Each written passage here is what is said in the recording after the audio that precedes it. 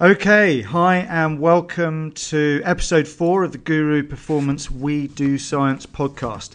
Today I'm privileged to have Dr. Abby Smith-Ryan and Dr. Layne Norton with me, and today we're going to talk about a topic which I know you will find fascinating, one which I saw these guys out at the ISSN annual conference just over a week ago. I can't believe how time flies. So it's a topic that we got into in a counterpoint discussion out there. But it was good to meet you guys out there. Of course, Abby, I've met a number of times. But so good to see you and welcome, Abby.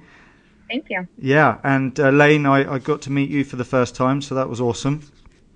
Thank you. It's great to meet you. Yeah. So, guys, let's get into this then. So let's talk about metabolic adaptation. Just for a bit of background, the listeners, I would certainly encourage them to read the review that you guys have written with Eric Trexler in JISSM, which is Metabolic Adaptation to Weight Loss, Implications for the Athlete. It's an excellent read. I've certainly tweeted it quite a few times, and I think it's something that people should have in a background, sort of background knowledge there. So, Abby, can you just quickly sort of give us a quick overview as to what metabolic adaptation is by way of introduction?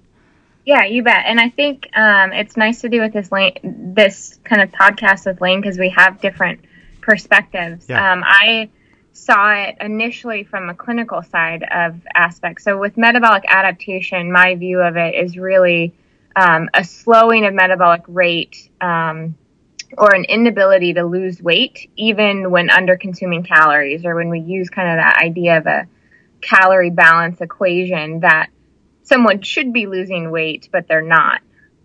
And you see that a lot. I see that a lot with overweight and obese individuals, and Layne will tell you he sees it a lot with on the competitor side of things. So it happens a lot with athletes as well. Great. So, yeah, and Layne, do you have anything to add on that? Yeah, I mean, she came at it from a clinical perspective. I kind of, as you know, in the counterpoint discussion, I said I'm a pragmatist, yeah. Right? So I care about, I'm a scientist, but I care about what works in a practical sense. And what I would notice with my clients is, we could get them to lose weight, and inevitably, most people put that weight back on via, whatever amount of time. And I started looking into the literature, and I said, well, what is there, is there actually, am I doing something wrong here, or is this normal? And what you find is that dieting is a extremely poor means of long-term weight loss. The research is actually extremely grim. It basically says if you don't want to get fat, never put on the weight. And then the body's defense of set point in terms of what range of body fat it feels like you should be at, the body will defend that vigorously. And that is through neurological adaptations, through metabolic adaptations, through hormonal adaptations, just a whole amazing symphony of changes that it incurs. And for the most part, if you look at people who diet, of the people who lose at least 10% of their body weight, 80% of those people put it back on within a year, and 1/3 to 2/3 of people actually body fat overshoot, which is a term for putting on more body fat than they originally had. So I kind of looked at it as like, well, why does this happen, right? Because we can't deny the laws of thermodynamics. It is calories in versus calories out. But what I always tell people is that what makes up the equation of calories in versus calories out is far more complex than we could ever imagine, and it's a moving target. It is not stationary. It is not sufficient just to say, well, you weigh this much and you have this much lean body mass, so you should eat this many calories. If it was just about exercising more and eating less, we wouldn't have the obesity problem we have today, and we wouldn't have the problem with people having trouble keeping weight loss off. So it kind of started as a practical thing of, okay, well, how could we get people to stop regaining weight? And so that's kind of how I started coming across some of this research. Yeah, no, it's great. And it's fascinating, really, isn't it, that it's 2014 and we're still debating how to actually do this stuff. And absolutely. And you came up with an interesting statement, which I'm sure we've all heard in one form or another, but you said something that struck in my mind, which is something as a nutritionist I certainly deal with all the time and on a personal level, and that is, dieting is it's kind of easy to lose weight dieting, but to keep the fat off, that's a whole nother ball game. Absolutely. And what you'll see is people say, well, just stay on your diet. Well, okay. But what happens when it's your 10-year anniversary and you're going to go out with your spouse or whatever? And let's say you're an extremely strict dieter. I know extremely strict dieters who literally can add 5 pounds, 6 pounds just from one day of overeating. And it not just water weight. Water weight doesn't stick around for 6 months. You know what I mean? Yeah. So again, it is calories in versus calories out, but it's just your body becomes extremely efficient, especially if you over restrict for very long. Sure. So clearly, we're talking about something here that's relevant to a wide range of audiences. Really, I mean, we're talking about, of course, in sport, one's weight and body composition is key, and it's something I know as a team nutritionist for various teams that I work with. It's something we really struggle with at times to get people to achieve the right weights of our athletes within a certain time frame. So of course there's that pressure on you to achieve a weight loss in a given time, and that can be an issue. But of course, it's an issue for guys like you work with, Lane, bodybuilders and physique athletes, and of course, general members of the public and so on. So we know that this is a topic that is relevant to a wide range of people, whether it's for performance or general wellness or just basic looking good naked, so to speak, just for aesthetic purposes. That's absolutely clear. So Abby, we kind of got an idea here what metabolic sort of adaptation is at a very basic level, but obviously there's some clear background factors here which as we start to energy restrict and cut calories, there's a number of sort of physiological and metabolic responses to the body. Do you want to just quickly introduce us to what some of those changes might be?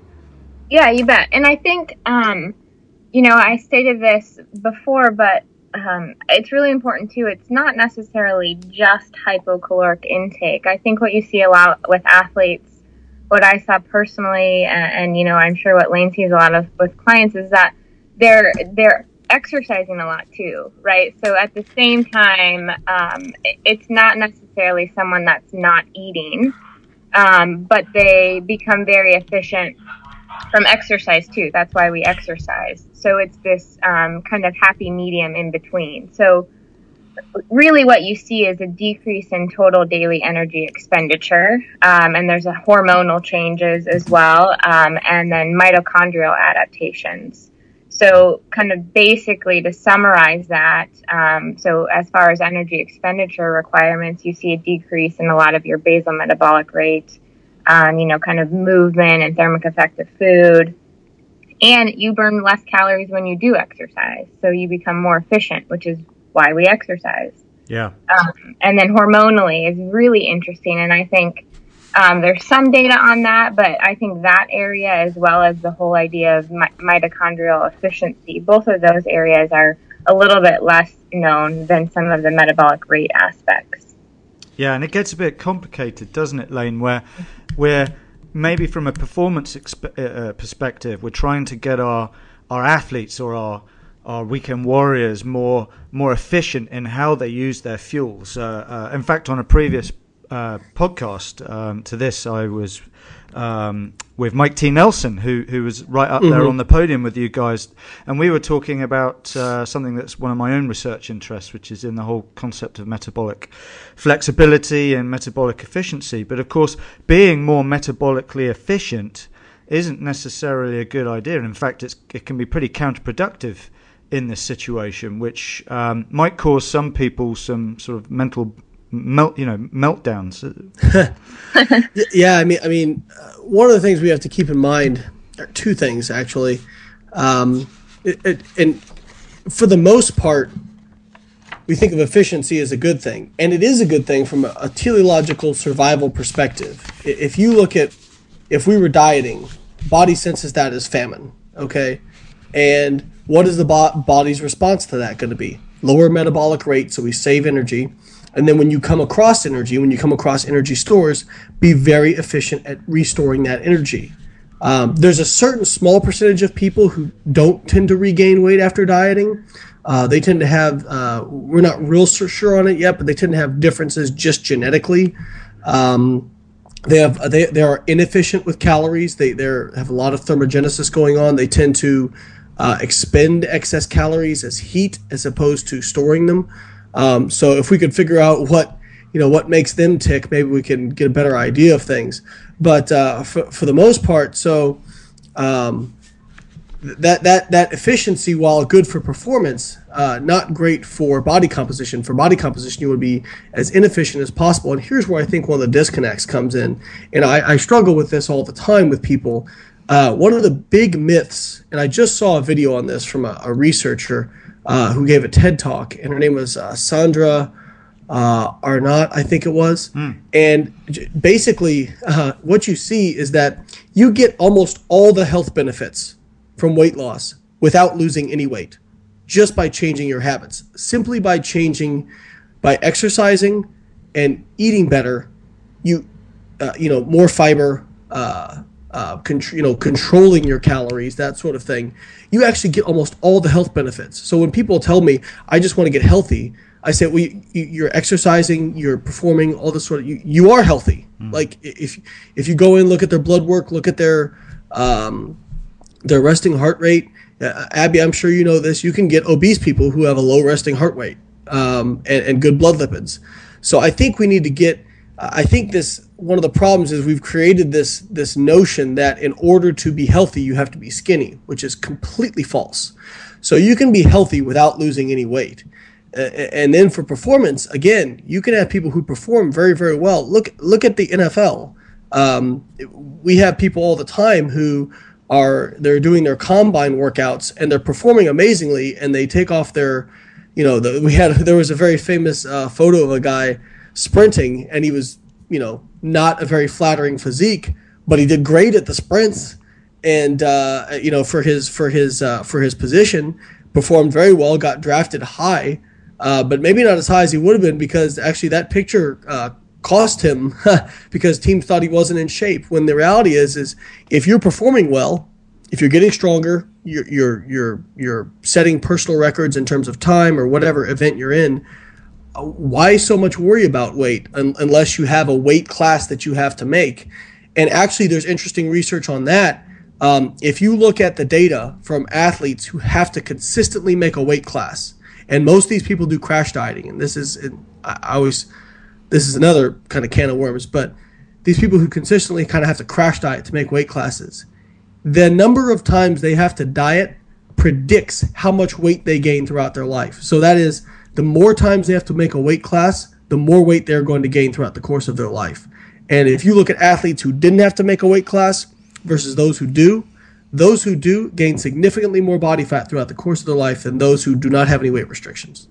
Yeah, no, you made me think of a few things there whilst you were saying that, Lane. I work a lot with boxers and UFC fighters, and one thing that's common with them, particularly not so much the heavyweights, but the weight, the ones that really have to make weight, is they're, at a time which is critical for them to be absolutely on point and firing on all motors before that fight.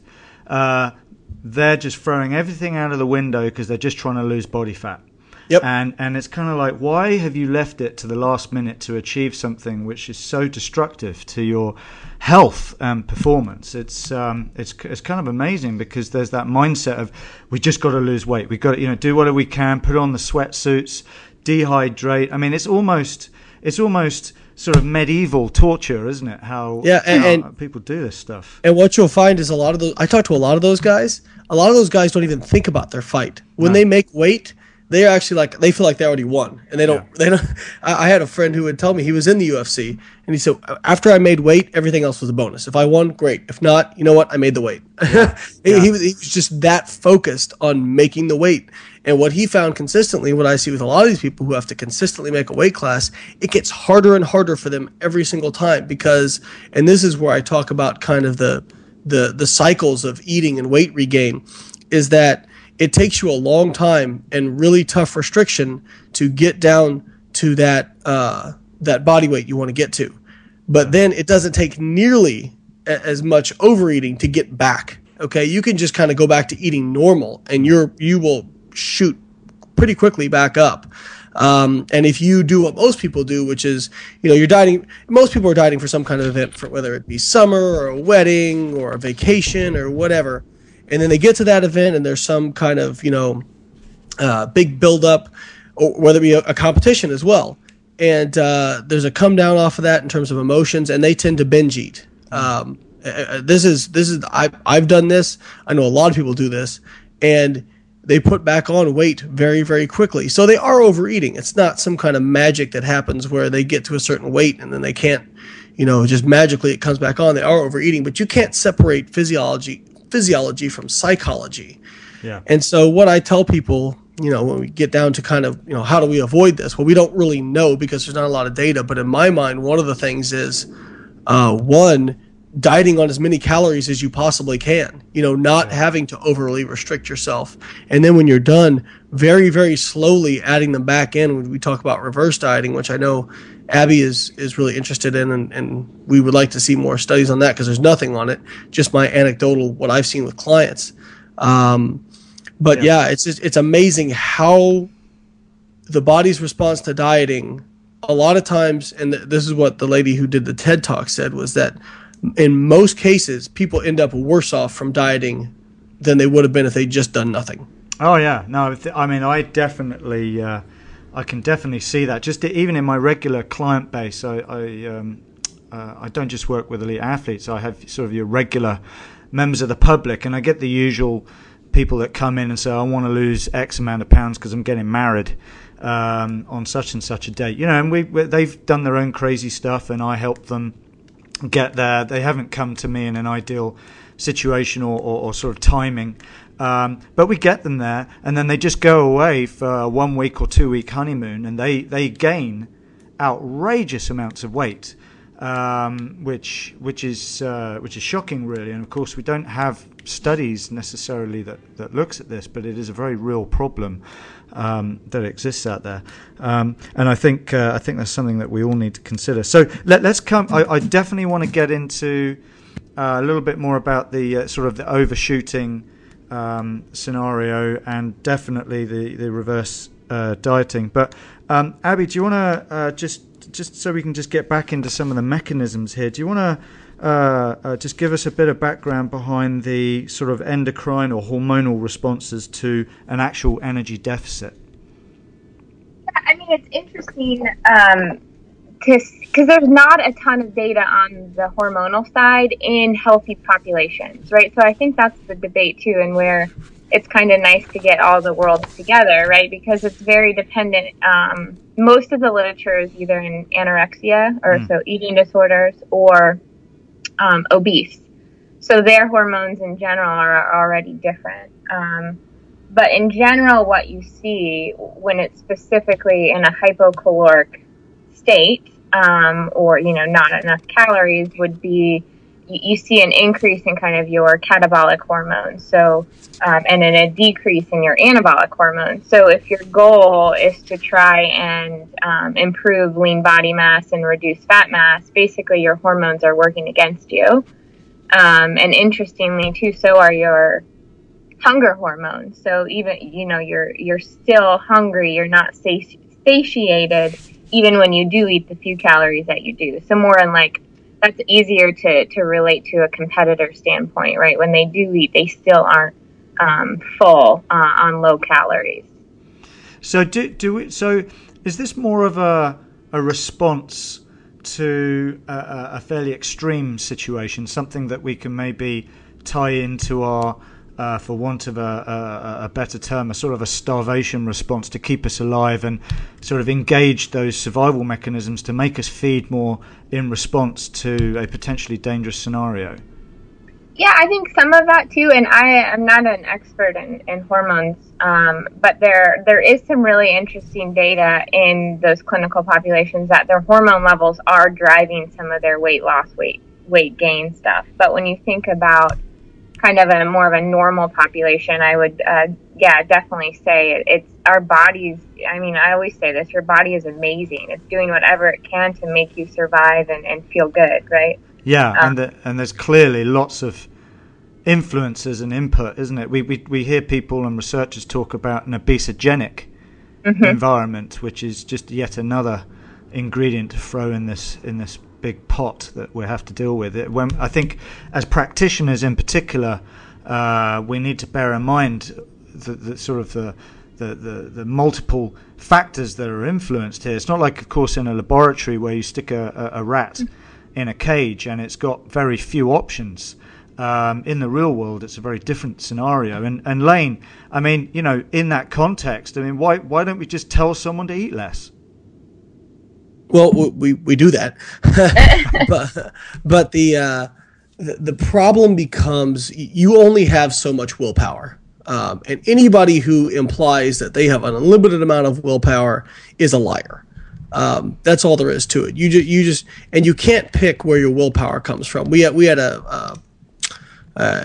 the VIP camp that Abby attended that I put on for some of my clients. We had Corey Probe speak, and she's doing a PhD in psychology, and she was talking about how you can't pick where your willpower comes from. It's not like you have a willpower dedicated to diet, and then a willpower dedicated to training, and then a willpower dedicated to your marriage, and then a willpower dedicated to your job. It all comes from the same place. So, yeah, sure, you can hold out for a little while, but eventually you are going to reach a point where you break. Okay? Now, this is why I like the idea of what I call flexible dieting, because I don't like to tell people eat certain foods and don't eat these other foods, because it's not maintainable. No, we have this whole clean eating fad now, and which nobody can objectively define to me what a clean food is to this day. Yeah. But assuming you could, great, you eat clean. All right. Well, what tends to happen with those people is that whenever they eat something off plan, they just go completely off the deep end. Okay. And so you have not only metabolic suppression from dieting, but then you have the psychological aspects of you are doing a quote unquote cheat. And so you feel bad, and so you eat more. Or you have the idea that, well, I've already ruined my diet because I've consumed this quote-unquote bad food, so I'm just going to go off the deep end. If we look at the people who do successfully lose weight and keep it off, the select few that are sparse and few, but there are those who do, okay? Like the 5 to 10% of people. The number one thing associated with them is consistency. All right, they're able to make something a lifestyle that they can stick to. And so that's why I like the idea of telling somebody, look, you can have the cookie, all right, just account for it in your daily protein, carb, and fat intake, and you can have the cookie. It's not an evil thing, all right? And that tends to get people to be less likely to overeat, because they don't say, oh, there's this bad food that I've eaten. I've already ruined my diet. I might as well just have however much I want. And so I look at it from my number one thing I tell people, and I kind of talked about this in the talk, is, again, I'm a pragmatist. So I look at my hierarchy of what's important, and the number one thing is maintainability and consistency and hard work. Okay, so I'm not going to let anything else sabotage that, because that is the most important thing. So people will ask me all the time. Flexible dieting, for those who don't know, is kind of associated with like a Pop-Tart thing. Like a lot of people who practice flexible dieting will post pictures of them eating Pop-Tarts. I guess because it's considered the most unclean food that you could possibly have, and people are kind of trying to rile people up. But I'll get people who ask me, well, Lane, you can't tell me a Pop-Tart is better for you than a sweet potato.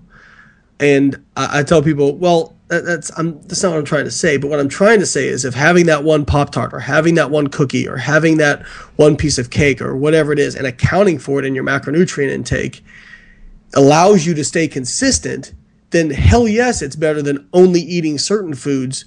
But when you're not eating those foods, you're going off the deep end. Yeah, no, I completely agree. There's nothing drives me or winds me up more than the sort of nutritional dogmatism that exists out there. It's just black and white as far as some people present it, and it absolutely is not. There's no bad diet. There's no bad food. There might be a bad diet, but it's what you do. It's what you do on average that counts. And like you say, if you cannot sustain what you're doing, and again, I actually plagiarized a comment from you the other day on Twitter. If you cannot see yourself doing whatever you're thinking about doing for the long term, next year, the year after that, 5 years from now, it's probably not going to work. No. And the data says you're going to fail. Yeah, data says you're going to fail. And actually, that quote was from my assistant, so he did, just so I can give her proper credit. So it's okay that you took it from me because I took it from her. Yeah. No, that's great. So, Abby, let's just quickly put this into sort of the context of performance quickly then. So, we're talking about various people here, whether it's regular members of the public or football players, rugby players, boxers, UFC fighters, that sort of thing. In a situation where maybe time is an issue, like we're being presented with someone who does need to lose body fat so that we can improve their strength to mass ratio, for example, and we've got only a certain period of time to achieve this. And I know, like I've heard Lane mention many a time, of course, where you might get a bodybuilder or a physique competitor who wants to compete in the near future, and it might just be a case of, look, I'm sorry, you're not ready for this, let's put this off to another time. And I can see the logic and putting your client first and their health. But of course, in a team setting or with an athlete where, let's say it's the Olympics, and you're not really in a situation where you can say, look, I think we should put this off to the next Olympics. Timing is what I'm talking about here. I mean, how relevant is time here to achieving a healthy adaptation? Well, I think, you bring up a couple of things. It all comes back to consistency, right? So if you can make it a lifestyle, that's what we need to have people do, both nutritionally and exercise. And that's what's going to get them their leanest and keep the weight off, right? But that's not going to happen for everyone. So if you are in this time crunch, what a lot of the literature, so earlier you mentioned the body fat overshooting, and a lot of that data, like when you collectively look at this phenomenon of metabolic adaptation in, different pockets of literature, really what you see is that you want to try and do whatever you can to maintain as much lean body mass when you're losing fat mass, right? So that's the number one thing to go if you rapidly lose weight and you're under consuming calories, right? You're going to lose some fat mass, but you're also going to lose a lot of lean body mass. And then in that weight regain period, it's usually that you'll continue to increase fat until you've regained the lean body mass that you were at originally. So when you think about that, like I always start to think about, well, what nutritional and exercise strategies can we do in both the weight loss and the weight regain phase to maximize lean body mass? And some initial things that come to mind, well, one, I have a big interest in high intensity interval training, and there's some really interesting data that shows, low to moderate aerobic exercise will reduce metabolic rate, and we know that it is not conducive to increasing lean body mass gains. Well, not nearly as much as interval training and resistance training. So one kind of exercise approach, and then there's a lot of really interesting data, obviously, on higher protein diets, to help, maintain lean body mass and, timing and Lane can talk about the leucine threshold, but some of those things. And then interestingly too, there is some literature in more of mice models and obese on that refeed period. And there's no conclusive evidence to suggest which way is right, but there's some thought that, refeeding higher fat can help bring hormones back. But, there's some of that literature that also suggests that will increase fat regain too quickly. So I think that's a big area of interest to me and a big gap where we don't really know how to address that post. So, if you have an athlete that you got to their body weight, well, what happens after the Olympics? Or what happens, the next day when they do have to compete and throughout that series? What do we need to do both nutritionally and exercise to help maintain that, their body composition? Yeah. So clearly, one thing that stands out from what both you guys are saying is we certainly want to avoid any sudden acute extremes, don't we? I think, Lane, you do explain it extremely well. I've seen a couple of your videos on your your website, where you're describing this concept of dieting on as many calories as possible. Do you want to just take us through that quickly? Sure, because you're not. So we have, leptin, which is kind of people think of as a hormone that's responding to fat cell size. And leptin, we know is, well, we don't know, but we have a strong hypothesis that leptin controls our body fat set point. It's kind of our thermostat. And leptin does respond to the size of your fat cells, but it also responds to energy flux, okay? So if you cause a rapid decrease in calories, even if you are high body fat, leptin will respond by dropping. So I look at that and say, well, most of these metabolic adaptations from the data I've seen are pretty much in proportion to, one, your fat mass, and two, your energy flux. So in my opinion, and this is just my opinion, the one of the best ways to prevent, really drastic lowering of metabolic rate, and it's also one of the best ways to maintain muscle mass, as Abby was talking about, is to, again, diet on as many calories as you can. So if you can lose body fat on 2,500 calories, by God, do that. Don't diet on 1,500, and this comes back to kind of the crash dieting. But think about what most, not even competition diets, but most popular diets out there, the HGC diet, paleo diet, ketogenic diet, all these different things are usually very, very low calorie diets. Physician's weight loss diet is like 800 calories a day. And so we kind of throw everybody in, and it's this, again, it is calories in versus calories out, but it's very dangerous just to tell somebody, eat less, exercise more. They're already doing that. A lot of people are already doing that. And actually what you'll find is if you take somebody who hasn't ever exercised in their life, hasn't really ever dieted in their life, and you try to get them to lose weight, they will have a very robust response to weight loss. They will lose weight pretty easily, and it won't even take that much. You take somebody who has weight cycled their entire life, and we're talking about if they start at the same body fat, they've exercised their entire life, they will have a very hard time dropping body fat because they've become so efficient with their energy production, because they have created, through weight cycling, this kind of neurological and physiological cocktail in their bodies that prevents them from going lower. I don't want to say prevents, but it's very, very difficult for them to lose body fat. So again, the best way to prevent these kind of large scale adaptations is to never get to that point in the first place. If you're trying to undo, I've worked with, a lot of times I work with competitors, and particularly it tends to be more in women because they're told from a young age, eat less, diet, do these sorts of things. I just saw a statistic that 80% of women will have tried to go on a diet before age 10. That is frightening to me. And so I will get people who will routinely come to me, and people don't believe me, but I tell them, like, look, the population I deal with, they would eat nothing if they thought it would help them lose body fat. I had a gal who had been a dancer for 10 years, a ballet dancer, conscious of her weight, and was now a pro figure competitor, was gaining weight on 1,300 calories a day and over an hour of activity. It was really, just completely shocking to me. People say, oh, well, they're overeating, they're underreporting. Even if they were underreporting by 50%, they were still at 1,800 calories or whatever it is.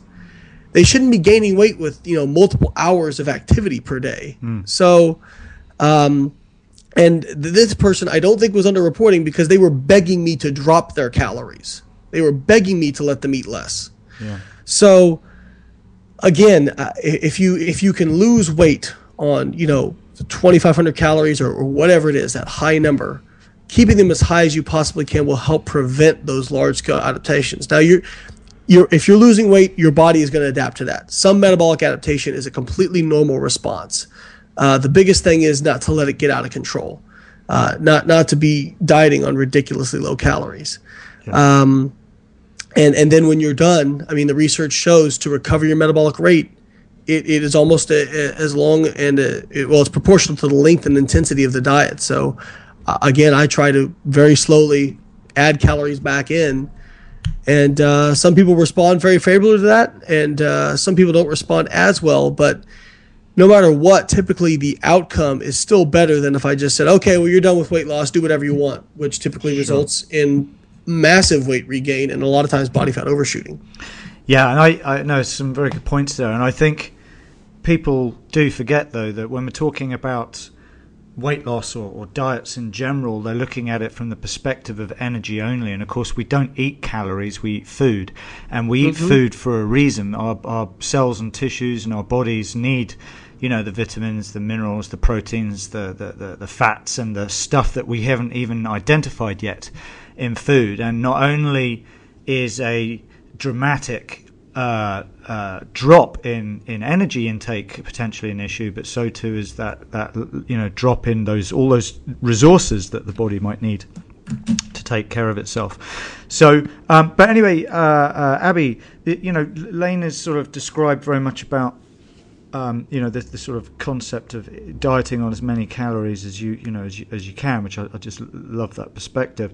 But of course, once we've achieved whatever weight or body composition we're trying to achieve, there's you're obviously faced with this this prospect of having to normalize what you eat, and we referred to earlier this sort of refeed concept. Do you want to just quickly take us through that?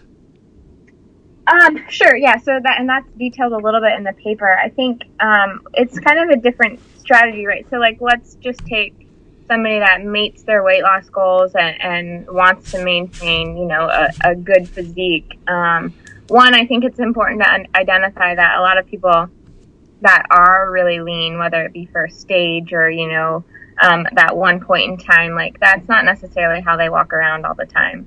Right. So, but if the goal is to be lean on the longer term basis, the idea of a refeed basically, I don't know if it tricks your body, but you can basically increase calories and increase your macronutrients and potentially delay some of those hormonal adaptations by refeeding, right? So increasing, and this is not the same idea as a cheat meal, quote unquote cheat meal. But basically, if you are, under consuming calories for weight loss goals or, slightly not getting what you need, you can refeed on a certain day to allow some of those, try and maintain homeostasis a little bit longer. Right. Okay, great.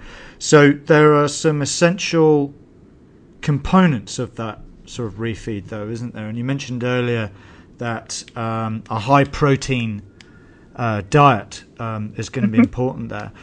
So, I mean, why, obviously we need to be careful with not just throwing or overshooting with calories in general. I know we sort of touched on a little earlier before about protein can have its uses, but why specifically is protein useful here? Well, I would say, honestly, on a refeed day, you'd want to have higher carbohydrates to kind of refill your glycogen stores. You'd want higher protein to take advantage of, the thermic effect, because we use more calories to break down protein. And then you'd also want higher fat. So a lot of people, specifically females, will be on a lower fat diet, and that can, and for men too, can highly influence hormonal adaptations like testosterone and estrogen.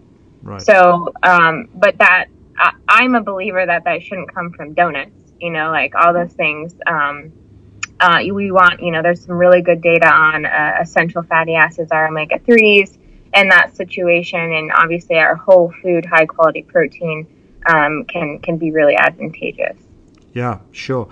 So we've talked about refeeds. We've talked about a number of different factors here, but we also mentioned earlier this idea of reverse dieting. Do you want to just take us a little deeper into that concept? Yeah, and I have a different perspective than Lane, maybe a little bit, but I think we're both in agreement that we just need more data. I'm not in the situation where I can try it out on a lot of people, so that's why it's nice to have the communication with Lane and you. But it's really interesting to me about the idea of some people take this idea of slowly increasing calories and weighing. Other people take the approach, and you'll see this in the literature, that they'll do, bigger jumps, whether it be, 500 calorie increases, and then maintain. I think the biggest thing to identify is that maintenance phase. So if you look at a lot of the literature and I know this came up in the roundtable, but ketogenesis or even a low carbohydrate diet, it typically takes our body, at least 2 weeks, usually 4 weeks to adapt to any diet. So when we're reversing or increasing our calories, I would say the same thing. We need to, make an adjustment, so increase calories, and then hold steady for a couple weeks to adapt and see how our body responds. Yeah.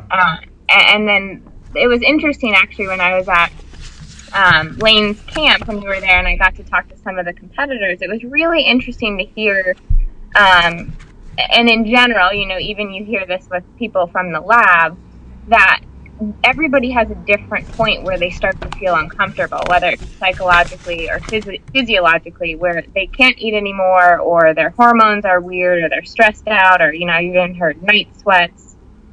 So I think on the same side as everything, it's all individualized, right? So you just have to be in contact with whoever it is that you're working with. Right. Absolutely. I want to touch on that real quick. That's absolutely true. And one of the I don't want to say problems with competitors, but is, like you said, they have this idea that they're going to be able to be lean for the rest of, like contest lean forever. And that is there is a small percentage of people who can maintain that kind of leanness. But for 99.9% of people, they just need to get that out of their head. It's not going to happen. And my big thing with reverse dieting is it's not something to say, okay, we can maintain all this weight loss. My idea is you recover your metabolic rate, you maintain more of the weight loss than you would have if you just jumped up in calories, and get your metabolic rate back to normal. So then if you decide to diet down in the future, that can then be more effective. And hopefully over time, you're getting better when you lose weight and keep it off than opposed to what we see in the normal traditional diet cycle, which is you get worse and worse. Yeah. Well, and Lane, this is something too, I've just noticed, looking at the literature and people, I think everybody, and maybe it's a female thing, I don't know the literature enough, but you'll increase calories for somebody and they may lose weight, right? While somebody else may not gain weight as you increase calories, but then it all comes on. It's almost like a delayed body fat overshooting. Yeah, and so it's an individualized thing to consider. Oh, you're absolutely right. Everybody responds differently to it, and definitely there is you can't reverse diet into oblivion where you're eating 5,000 grams of carbs a day and not gaining weight. But everybody seems to have a different threshold where they'll start gaining. And I try to, again, this is why we need more data, and we're a very heterogeneous population, which makes it difficult to, as you said, this is why things need to be individualized. Giving generalized advice is very dangerous. That's why my video logs are 30 minutes long, because I don't feel good about giving generalized advice. I try to get very specific. But yeah, there's definitely everybody who's going to have a different kind of threshold for where they're going to need to level out calorie-wise. And also, for example, I have a client, Lori Piper, and even, she's been with me 4 years now. And when she first got to me, she was having to get down under 30 grams of carbs and under 20 grams of fat per day to get lean enough for stage. Now she still has to get down under 80 grams of carbs and under 30 grams of fat to get lean enough for stage. But it's still better than she was 4 years ago. But it's still pretty low, right? But that's what she requires. Whereas somebody else, a Lauren Conlon, I just put up a picture of her on my Facebook. She never had to go below, 1,700 calories to get lean enough, and very, very little activity. And she has been somebody who, I kind of started working with her at a young age. She had never really chronically dieted, that sort of things, and so she responded very well. But yeah, absolutely, it's very individualistic, and I always never try to act like I have all the answers. I just have opinions based on what I've observed, and hopefully we can get those opinions more clearly defined.